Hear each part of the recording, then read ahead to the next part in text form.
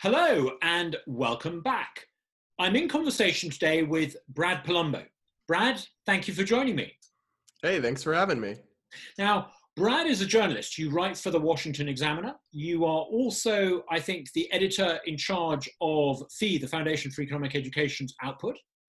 And you've also just started up a rather successful new podcast. What's it called? My podcast is Breaking Boundaries with Brad Polumbo on Apple Podcasts, Spotify, and YouTube. And I'm flattered you call it successful. We'll be having Senator Rand Paul in our next episode. So people should check that out, Apple Podcasts, Spotify, and YouTube. Normally when people start a podcast, they start with whoever they can find and work their way up. You started with Rand Paul, which is about the highest pinnacle you can start with. So well done you. Fantastic. Now, Brad, you, no surprise given the flag on the wall behind you, like me, no surprise given the books on my bookshelf behind me, you're a lover of liberty, a lover of the free market. In the UK, we would say you were a classical liberal. I think in America, you would probably avoid the word liberal because of the connotations. You would say you were a supporter of the founding principles of the American Republic, of freedom and liberty. It's not a great time for us folk on either side of the Atlantic, is it? No, we're not very popular. I would probably describe myself as a small L libertarian, classical conservative with the kind of classical liberal background. And it's not a great time, frankly, especially in US politics, because we've got the kind of populism left and right that is basically, on one hand, you've got Bernie Sanders and the socialists who reject just about everything we believe in. And then you have a Republican Party who's not as committed to classical liberal freedom-based, free market values as it once was during the Tea Party movement.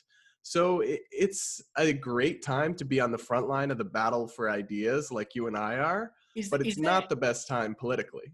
Is there any candidate, I don't just mean presidential candidate, but any candidate you can think of standing for election in November in America that's offering more liberty, more freedom, more free market? Oh, yeah. There are lots of Republican candidates who are offering that. But they are, so I could think of some congressional candidates. You've got for Congress, Nancy Mace in South Carolina is strong, classical liberal conservative. You've got Nick Freitas running for Congress in Virginia. Then you have members of the House like Thomas Massey, who are strong on those values, who are up for re-election. And then you have Senator Rand Paul and Mike Lee. I don't think they're up for re-election this time, but they're still big figures in our politics. So we still have some icons and people of power that represent those values. It's just that the momentum is not exactly in our favor, broadly speaking. Because in the past, if you look backwards, in Britain and America, you could always count on there being a certain number of people in the Democrat Party or in the UK, the Labour Party, who would be sympathetic towards the free market. Under Tony Blair, there was, even for a left-wing party, there were people under Blair, including Blair himself, who were pro the free market. And then on the centre right, ever since what you might call the Thatcher-Reagan ascendancy, you could count on the centre right parties in Britain and America defaulting to a free market position. But you can't do that now. What's changed?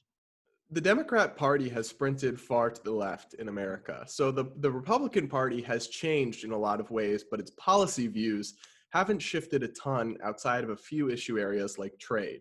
Mm-hmm. But if you actually look at the facts, like polling and statistics, you can see that in the last 10 years, the Democrat Party has sprinted to the far left. And so now there are only a few rare Democrats, like I can think of Joe Manchin, a senator from West Virginia. I can think of Kristen Sinema, a senator from Arizona. But most of them have gone either solid left or far left. So, for example, Hillary Clinton in 2016 ran on a spending amount and then Joe Biden's running on a spending amount 10 times that just 4 years later. She ran against a $15 minimum wage nationally. He ran in favor of it. So we've seen a big sprint to the left on the Democratic Party away from markets and towards more government and more comfortability with socialism. So Biden is offering, I know you've done some numbers on this, Biden is offering a left-wing political agenda that is going to cost Americans in terms of what? Higher taxes, less growth, less jobs. Can you talk a little bit about that? You've got some numbers. Sure. What so just Biden be? A couple big things that he wants to do: $11 trillion in new spending.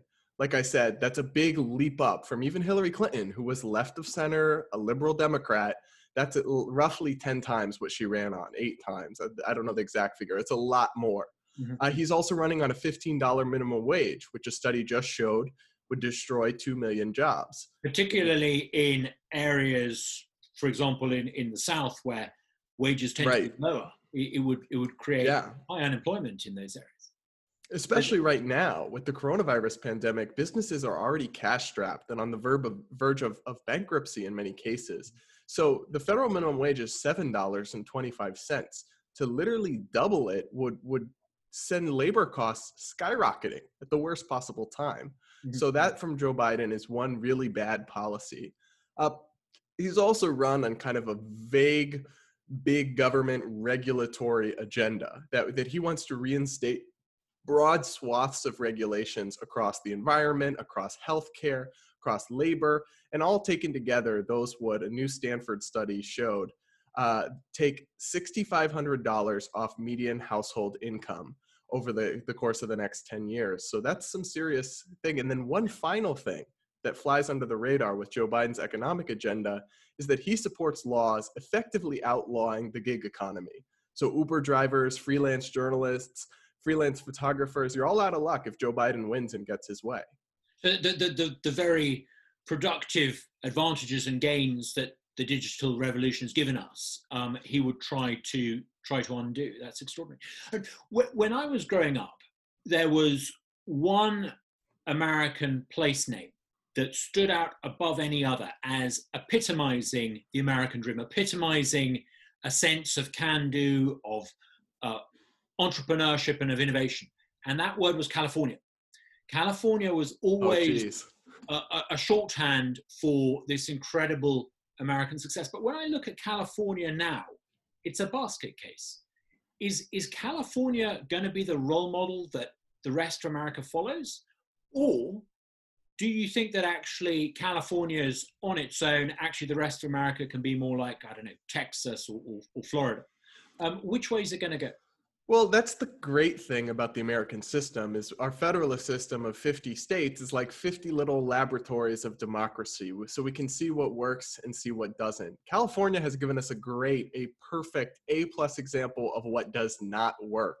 I mean, so for example, the gig economy legislation that they passed in the name of workers' rights literally destroyed millions of people's livelihoods. And it prompted Uber and Lyft to say, we're leaving, we're shutting down in California. If now they might end up staying if a ballot referendum passes in November, basically undoing the law.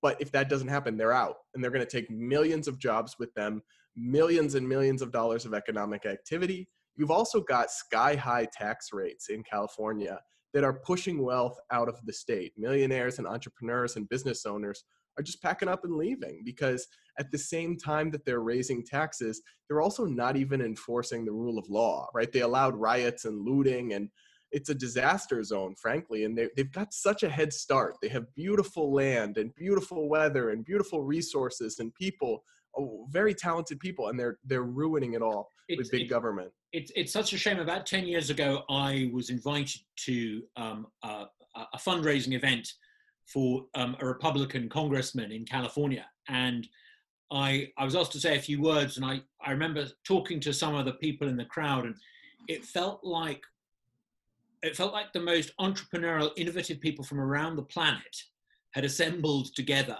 because everyone was talking about a business they were starting up or something they were doing or some project they were working on, and they were from all over. There were guys there from the Philippines, people there from Iraq, people there from India, people there from Massachusetts, people from all over. And it's such a shame to think that that part of America that could attract all that human ingenuity and talent and capital has forgotten the secret sauce that made California great. I think it's very sad. Which states do you think have got it right? Which states? We hear a bit about South Dakota because there's an amazing governor there, Kirsty Noem, who's been wonderful in the COVID crisis. Are there other states in America that are doing things on the economic front that you think mean that they're going to pick up the baton of innovation that California's dropped? Well, you don't really have to guess. You can just look at where people are moving. Mhm. And I mean, the numbers show that people are leaving California and they're moving to states like Texas. They're moving to states like North Carolina. They're Mhm. moving to states like Florida. Mhm. And those are all red states with Republican governors, but there's also some blue states with Democratic governors that are just not as bad.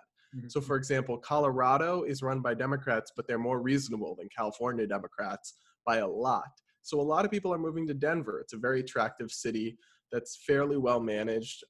And so that's where people are going. They're going to places with lower taxes where regulations aren't throttling the chance of starting a new business.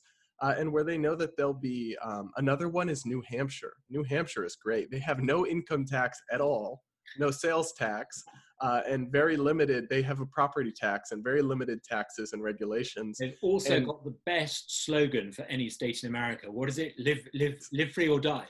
live free or die. And so New Hampshire is seeing an influx of businesses and people moving there. And so that stuff tells you, I mean, people are voting with their feet. Oh, we just have to hope that they don't go to these places and then elect the same old bad politics and policies that ruin their old state. Yeah. A quick diversion, if we may, into the COVID crisis. I mean, Sure.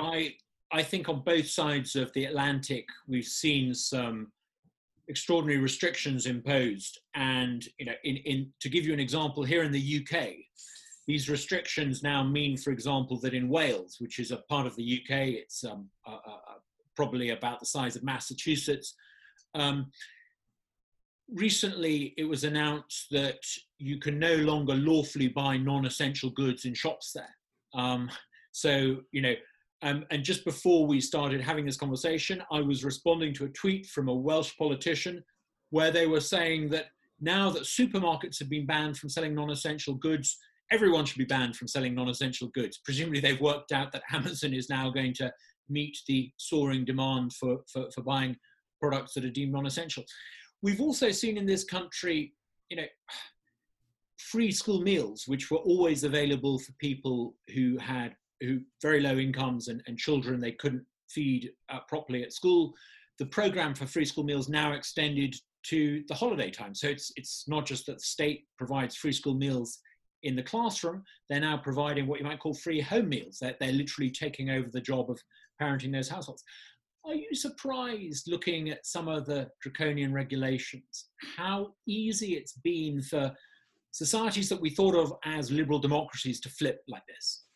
Well, with no disrespect to the United Kingdom, I'm less surprised about you guys because, I mean, I've seen you guys just don't have the same free speech and kind of culture of liberty, unfortunately, that we do here in the United States.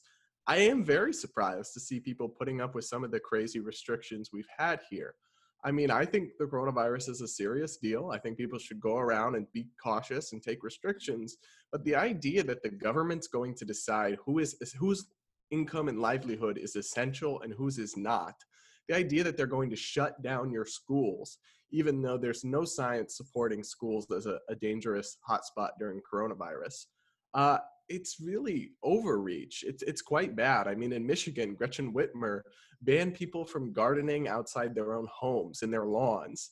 And so it's gone really far. And I think people, it's disturbing to me, but there is this element of the human psyche where in times of crisis, people are willing to sacrifice liberty. But that comes back to bite us, unfortunately, all the time.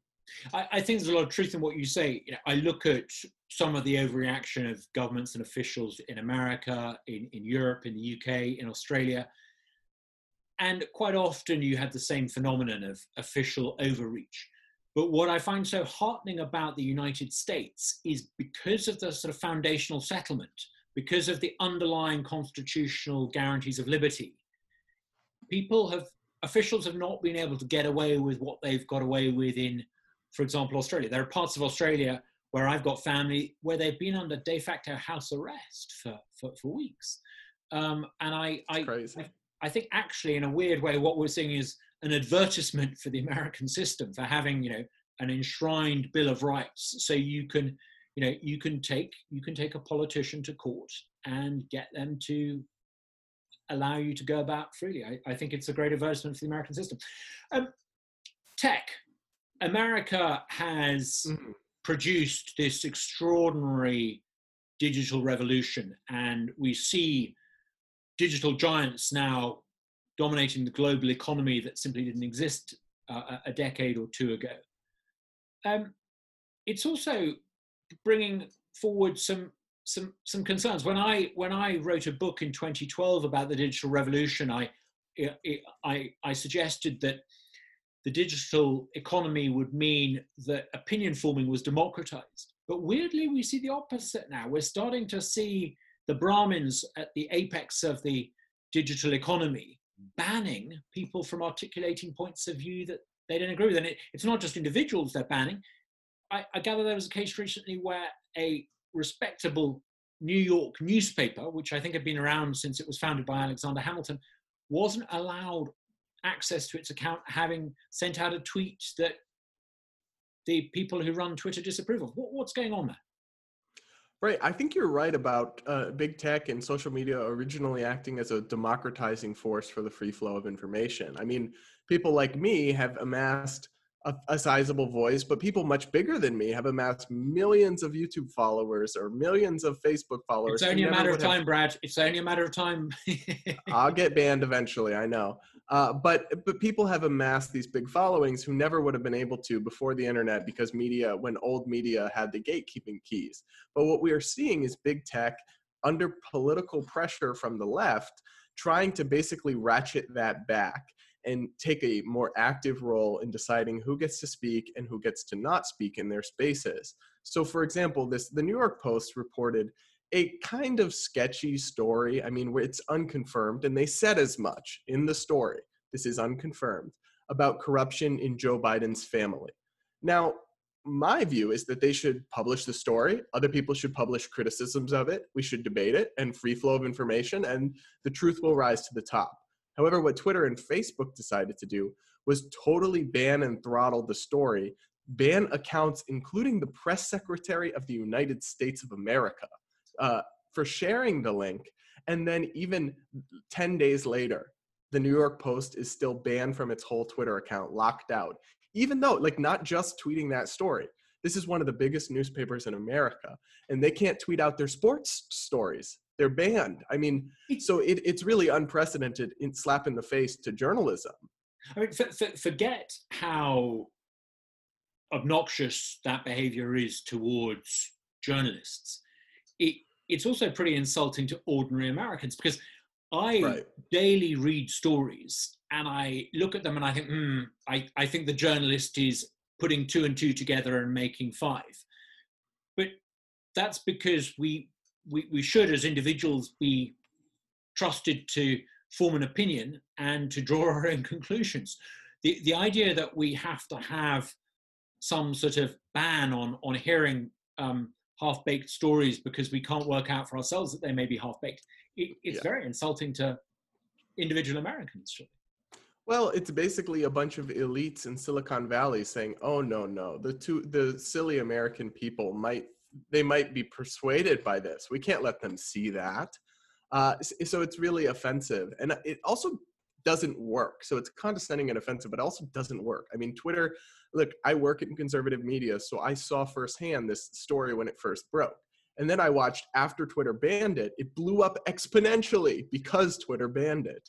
This is what we call the Streisand effect, after this old story with Barbara Streisand, where she sued a photographer about photos over her and made them much more famous in the process, right? And so the same thing has happened with this story, where what was just another story turned into the front page story on every newspaper and on every Fox News show because they tried to suppress it. So big tech, they got to get their head on straight, because they're doing dumb things, wrong things, they're not working, and they're inviting regulatory and big government attacks on big tech that would be really bad news. I was going to press you on that. What should our view be? Because I have sympathy for people who say, look, big tech is in such a privileged position, it's misusing this, we need some sort of regulatory oversight. But I know how big government works. If you try to create some sort of regulatory oversight, you're never going to actually achieve the competition of opinion and democratization of opinion that you want. All you're going to do is end up with the sort of institutionalization of big tech bias. What should we do about it? Should we just shrug our shoulders and say, do you know what? Let's all migrate to social media platforms that treat individuals with respect. What's the answer? No, it's not as simple as that. From the free market perspective, we have to be able to say that things are bad, but doesn't mean government will be better. So big tech censorship is bad. It is wrong. I don't like it. But there's things we can do about it outside of having the government take over. So for example, Twitter banned this New York Post link, and there was massive outcry. Now they've come out and said that was a mistake. We won't ban links anymore. That was because of consumer pushback, not because of the government. And so that's the kind of thing we can do. We can migrate to alternative social media platforms. I made an account on Parler, a Twitter alternative that's growing. But I will say that's hard because of the network effect. Yeah. Social media companies, it's really hard to be a competitor and to get going. So that's not a super promising avenue. Like you, I moved to Parler, but as I did so, I was a little bit worried because I want to be able to persuade people who don't think the way I do and who don't see the world the way I do of my point of view, and I want to learn from them. And I fear that if we create a social media platform for people who think the way I do and a social media platform for the woke mob, it's not gonna help civic society. It's not gonna work. I agree with you. And that's why I think the best option is to stay and pressure and fight and use our influence as consumers. So like, for example, conservatives and non-liberals are like the biggest audience on Facebook. So there's only so much Facebook can do to censor before they have to respond to people. I mean, they are a business, they respond to consumers. But to talk about the government side of things, basically there's two or three different proposals that people have said, oh, let's punish big tech censorship. All of them are bad ideas, and we can kind of break them down, but the most prominent one is repeal Section 230. Section 230 is the liability shield that gives tech platforms liability protections for the content that's posted on their platform. A funny way to think of it is there was this reporter who got in trouble for meeting on a work Zoom call. And the question is, should Zoom be liable for that, or should he be liable for that? Section 230 makes him liable for that, not Zoom. And it's the same thing with Twitter. When I tweet something, I'm liable for it, not Twitter. If they didn't have that protection, they wouldn't be able to exist. I mean, billions of pieces of content are posted. They couldn't vet it all. And or if they did, they would have to censor a lot more of it. So a lot of conservatives have said, big tech is rigged, repeal Section 230. And I understand where they're coming from, but their idea for a solution is bad. The idea that entrepreneurs should be liable for the behavior of every untrousered CNN correspondent. It's not a great idea. I agree. And the other proposal is that allow them to keep the proposal, but the protections, but insert a requirement for political neutrality and have the federal government determine whether these platforms are being neutral or not. Now this, I understand the appeal of it because it sounds great in principle, but you have to think about the fact that it's not always going to be people who see eye to eye with us who are running the Federal Communications Commission. In fact, in less than 2 years, it could be Kamala Harris running it. And so I don't want the feds to come in and get to be the referee and decide who is biased and who is not, and who has to be banned from social media and who is not. For example, I mean, bizarrely, the left actually thinks social media is biased in favor of conservatives. Now, they're totally wrong about that, but that's what they think. So there's no way you could have some sort of objective consensus or fair enforcement. I think you got to let the market, the market do it. It would be like inviting George III to give a fair account of the American Revolution. It wouldn't work. Right. Federal government cannot possibly be trusted to define what is and what isn't an objective, balanced point of view. And we actually had something similar in the US in the past. We had something called the Fairness Doctrine that tries to enforce on old school media fairness requirements. And only once it was repealed did conservative voices blow up on talk radio and create a massive influence on the radio waves, because the Fairness Doctrine was enforced to prevent them from doing so. So we should not repeat that mistake, even if Twitter and Facebook keep doing dumb stuff.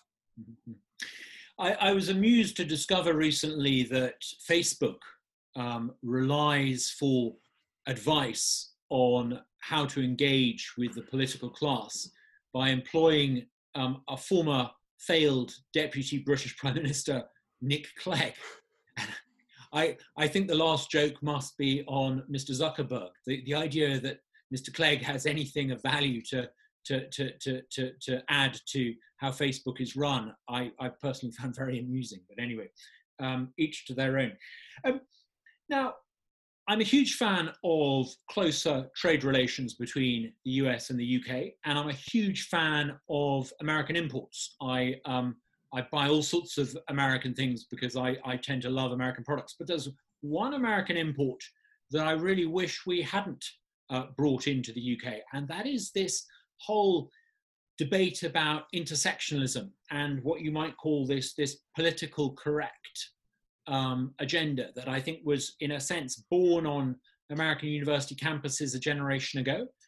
And people like me felt that actually it was ridiculous and silly and would eventually fizzle out. On the contrary, we couldn't have been more wrong. It's come back in a really quite virulent and nasty form. What do you think is going to happen in America? I mean, can the American Republic and American exceptionalism survive this attack by extremists who repudiate the very notion of American exceptionalism? Yeah, it's a good question because I was kind of in the same boat. I thought, oh, that's just crazy people on campus. But now we've seen it spread to the highest levels of media. The New York Times is run by a woke mob. They say conservative op-eds make Black people feel unsafe, and then they try to get people fired. We've seen it rise to the highest levels of government. Joe Biden has says he will only pick a Black woman for Supreme Court. Whites need not apply. Men need not apply. Even Black men need not apply. And listen, I think Black women, many are, I'm sure, are qualified and would be great. The point is that's anti-American to be limiting your political choices to someone's race. It's tokenistic. It's reductionist. Imagine a scenario where he gets to make that appointment and he then appoints that individual. Would we regard that individual as worthy of that high office on her? Oh, no. Or would we regard it as tokenism? It's an insane position. I mean, even if she was qualified, she'd never be viewed as such because she was selected in such a tokenistic manner. And that would be Joe Biden's fault. So that's what I'm saying. It's escaped the campuses and it's at the highest levels of our politics and our government and our media. And that's why it's really disturbing. The only thing I'll say is that I think that can only be defeated by the left, right? Conservatives reject that and moderates reject that. But what has to happen, and we've started to see some of this, is the left itself. And they keep getting eaten by their own rules. At some point, they have to reject it to get it out of under control. So for example, you saw a letter in Harper's Magazine that was signed by liberal and left-wing luminaries like Noam Chomsky, repudiating cancel culture and woke illiberalism. And they got a lot of backlash for it, but they also started a lot of conversations. And I think it has to come from them. I don't think conservatives are ever going to be able to persuade leftists to not be illiberal identitarians. I think it's going to have to be the center left and the left that's going to have to fight and root out this illiberalism on its own. It's fascinating you say that because during the whole Brexit debate in this country, I used to argue with fellow Brexiteers, and I used to suggest that what we needed to do was to win over non-traditional Brexit supporters. And to do that, you needed people on the left who would give people on the left permission to come around to our point of view. And you needed to be quite subtle about it. Instead of being tribal about it, you needed to actually look for allies outside your traditional political zone and encourage them to come forward and to express their alternative point of view to the left. So that's fascinating that you said. No, I agree. So, I mean, that's just how humans work. We're open to being persuaded by people who we view as on our team. And so I can give you a good personal example of this. So I'm gay and I believe broadly in kind of coexistence and freedom for all LGBT people. And conservatives in America have come a long way on believing that, but some still don't, or some still have partially views about it that I think are wrong. They're often many more times willing to listen to me, maybe change their view because they know I'm a conservative. I believe in limited government, low taxes. I don't believe in woke madness, and I can persuade them. Whereas a Democratic activist is never going to talk to them because they'll talk past them. That actually speaks exactly to my experience. As a member of the British Parliament, I started off rather skeptical about the idea of equal marriage. And I remember being slightly sort of taken aback when I would get lectures from people telling me that I must support it. And yet when I came across conservatives who said, do you know what, actually the argument for this is a good conservative libertarian argument, that's what changed my mind. Not being heckled, but being persuaded. Yeah, it's a very powerful point. Because you can't insult someone into agreeing with you. So for example, the left-wing activists would just say, you're an evil bigot if you don't agree with us and bow to us. Whereas I would say, listen, we have shared values on X, Y, and Z. Here's why those values also apply on this issue. We believe in freedom, right? We believe in the freedom of speech. We believe in the freedom of religion. That should include the freedom of marriage, to marry whoever you want in terms of the government.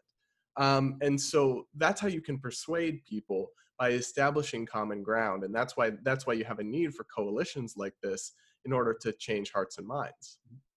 I would say that one of the reasons why the United States has been phenomenally successful as a republic, the most successful republic to have ever existed, I was going to say since Rome, but I think the American Republic way exceeds the achievements of even Rome. It's because in America, it's personal character that defines your future and your progression and your trajectory. But the woke agenda is about inherent characteristics defining who you are and where you're going. And it seems that's just incompatible with the notion of the American Republic as we've known it. Right. Do you think that, one of the weaknesses of the woke movement is that they are advocating something that I think could be exposed as being phenomenally unpopular. I think the foundational principles of on which America is built are popular. Do you think we need to do a better job of making a younger generation, perhaps a generation that's read too many books by people like Howard Zinn, aware of quite how exceptional and unique America is? And how can we do that? Yeah, we definitely do. We definitely have failed to reach young people. And part of that is because of rhetorical failures. And part of that is because of outdated views on some issues. But I think it's just important to realize that the great thing about America has always been its commitment to individual liberty, individualism, and like you said, meritocracy, the American dream. Now, we haven't always lived up to those principles, obviously, but we've gotten closer and closer to them over time. Mm-hmm. And those are the principles that we all believe in or believed in. Whereas wokeism is almost kind of Calvinist in the sense that it believes in like predestined based on indeterminate characteristics. Right? It really is a religion, and it's a religion with no chance for salvation. No You're redemption. A white man. Yep. You're inherently privileged and racist just by the virtue of your being. And that is not a position that can ever have reconciliation or coexistence or progress. It's a very regressive vision that might advance them politically. It might stir up motions for their movement, but it's not advancing America to a post-race or to a post-bigotry society. If anything, it's reinforcing old group divides, but just flipping the switch on them. And I think people need to be persuaded about that. But part of the problem is that I think in America, conservatives will flip to the opposite extreme, and then they lose touch with young voters. So it's not, okay, they argue America is an evil, systemically racist society. Republicans will say, no, there's no racism. Racism doesn't exist. Truth is not quite that, right? So, and you lose touch and credibility with young voters when you say, nope, all cops are great. Police brutality doesn't exist. The truth is that the left's narratives are far exaggerated and not always supported by the facts, but there are some injustices, and you have to get real with people and meet them where they are. And so I think that's where we fail on the American right. I wonder if part of the problem is also that people who don't appreciate the achievements of the American Republic, it's not just that they don't know much about history, they don't know much about the rest of the world. Take, for example, the question of police brutality. Clearly, I think there are examples in America's recent past of shocking police brutality, a very militarized police force that has sometimes behaved beyond what should be lawfully acceptable. But look at what's happening this very week in Nigeria. Millions of Nigerians are rebelling against what they see as an overbearing, arbitrary, aggressive, militarized police force. So, there's something not just American about heavy-handed, aggressive policing.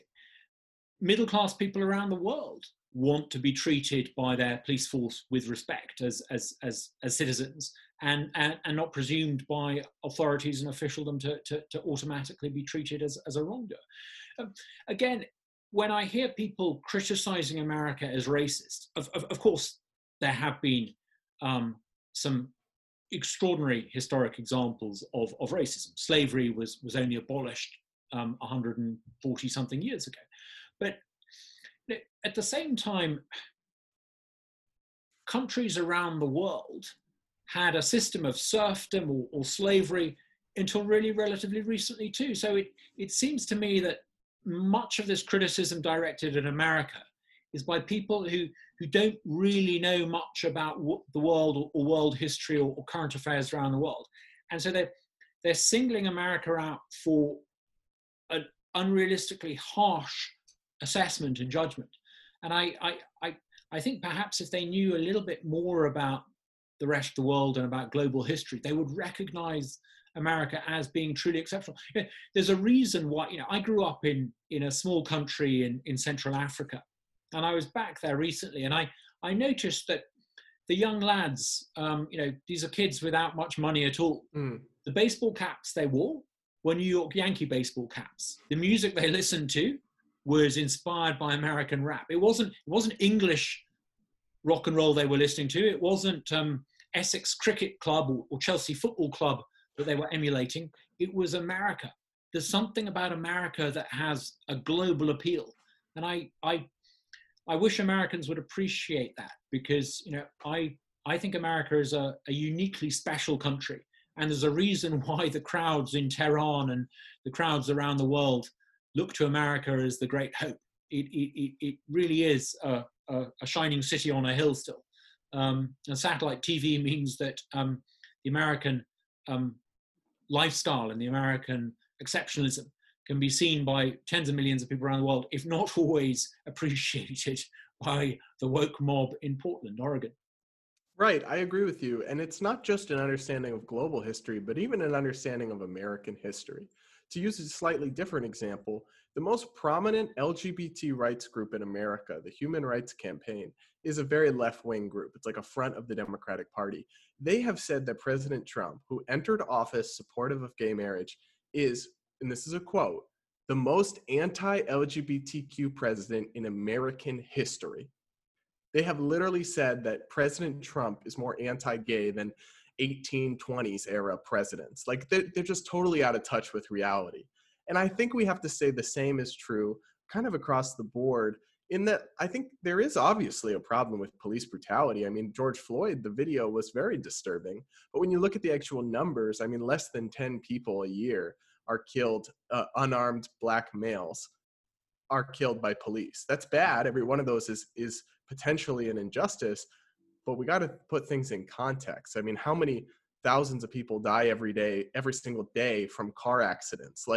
And that's out of millions and millions of police interactions with individuals. So we have to, I think there's just a lack of context and appreciation and historical and factual kind of context that people miss on these things, because in a narrative is easier to sell when you're just focusing on identity and you're focusing on oppression and you're telling people things aren't their fault and they have an enemy to blame for all their problems. It's enticing, but it's fundamentally dishonest. I'm an optimist when I look at America. I remember in the 1970s, people used to say, America's finished, America's got problems, America's coming apart. You never succeed by betting against America. I suspect that, in 20, 30, 40 years' time, America will still be leading the way economically and culturally and socially and politically. Brad, it's been wonderful talking to you. Well done for all that you're doing to fight the good fight. We do, I think, desperately need on both sides of the Atlantic what you might call a new generation of Milton Friedmans, people going out there and popularizing the moral case for the free market. What Milton Friedman did with books and long-form documentaries 30 years ago, 40 years ago, you are now doing online with Fee very effectively. So keep up the good work. And it's lovely to talk to you. Thank you very much for coming on. Thanks so much. Really appreciate it.